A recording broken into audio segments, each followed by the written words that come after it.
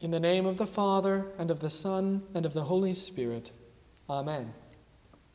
The steward called every one of his master's debtors to him, and said to the first, "How much do you owe my master?" And he said, 100 measures of oil. So he said to him, "Take your bill and sit down quickly and write 50. Then he said to another, "And how much do you owe?" So he said, 100 measures of wheat. And he said to him, "Take your bill and write 80. So the master commended the unjust steward, because he had dealt shrewdly. For the sons of this world are more shrewd in their generation than the sons of light." This is the word of the Lord.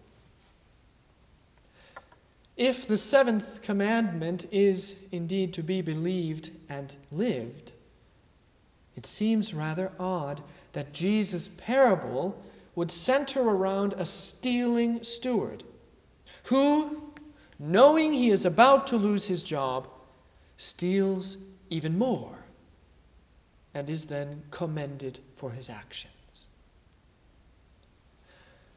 Recall, however, that the parables do not depict reality. Quite the contrary, in fact.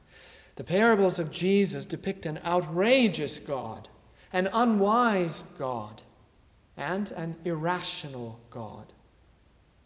The parables of Jesus depict a God whose ways and desires are as far removed from yours as his person is close to yours. The parable of Jesus depicts God in how he differs from worldly expectations and human reason. Ought you assume that God, like the masters of the parable, commends you for sloth, for greed, for lust, and for theft?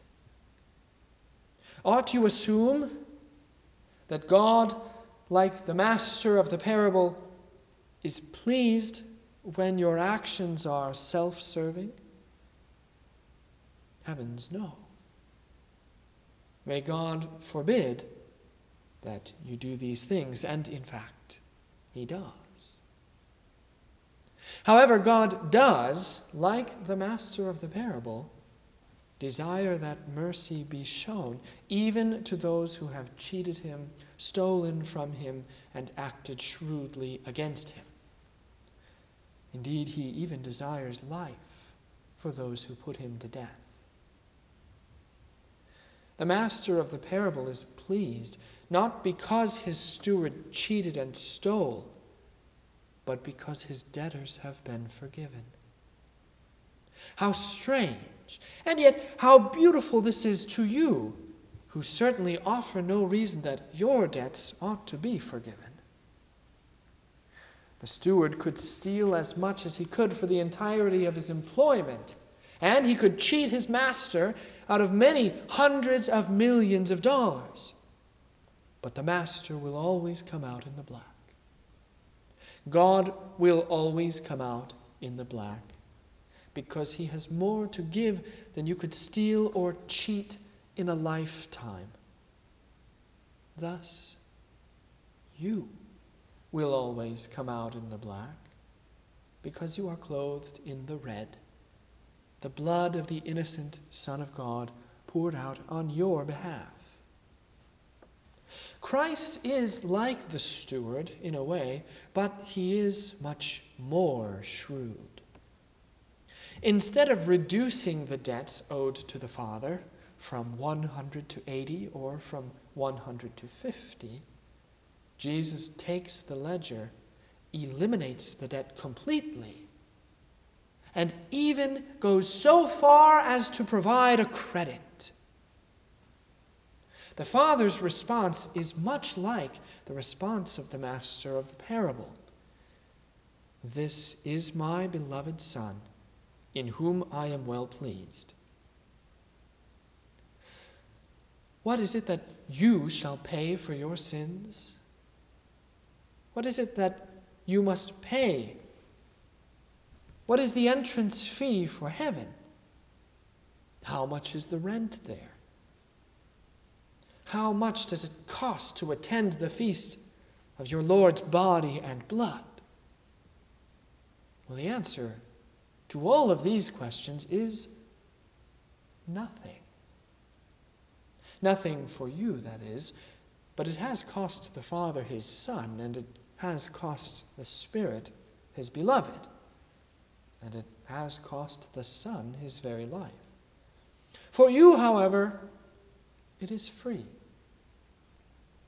This makes no sense in the economies of men. Christ was moved by compassion. His mercy endures forever, and the Lord is more willing to give away his goods than to store them up. He throws everything into this sacrifice in order that he might purchase and redeem you. His mercy is great. His mercy endures. It is not changed by hell's wrath and rage, or by your sin and unbelief. He is merciful, loving, kind, generous in his Son, and he has called you to be a recipient and a beneficiary of his kingdom, and indeed to even have a part of it. Joined then to Christ in his body and blood, you become like him. This is what he means when he says, "Make friends for yourselves by unrighteous mammon, that when you fail they may receive you into an everlasting home." Who can receive you into an everlasting home but Christ alone? Who can be your true friend for eternity if not Christ alone? Taking your sins upon himself, he becomes the man of unrighteous mammon. Taking upon himself your greed, your lusts, your cheating, and your thefts, he then credits you from the master's account. You become righteous through this friend and steward made unrighteous by his company. Likewise, being joined to him, you become a steward yourselves of divine mercy and love. Even so, it is nevertheless no compliment to you that Christ says, "The sons of this world are more shrewd in their generation than the sons of light." On the one hand, it is good that you are a new person in Christ, set aside and apart from the sons of the world, and relieved of your debt. However, on the other hand, it is easy for the children of light to become lazy and negligent as they bask in the ever new-found knowledge that God loves them. See how careful and how shrewd the world is in obtaining and securing its own advantages and desires.